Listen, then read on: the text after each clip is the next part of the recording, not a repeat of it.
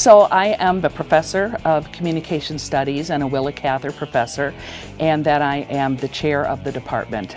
When I came to interview here, I wasn't really sure. I didn't know anything about Nebraska. I almost had to look it up on the map. And I came here and what I found was a really special place. Everybody I met really cared about students, cared about teaching, cared about research. And to me, all of those parts of my career have been a big package. I think the biggest change for me has been when we went to the Big Ten.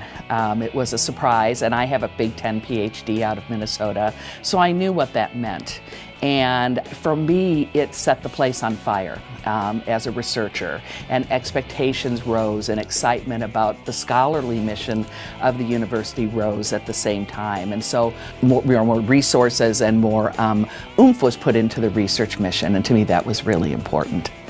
When I came to Nebraska 20 years ago, I never dreamed I'd live in Nebraska longer than anywhere else I've stayed in my life, and I am delighted to make my home here.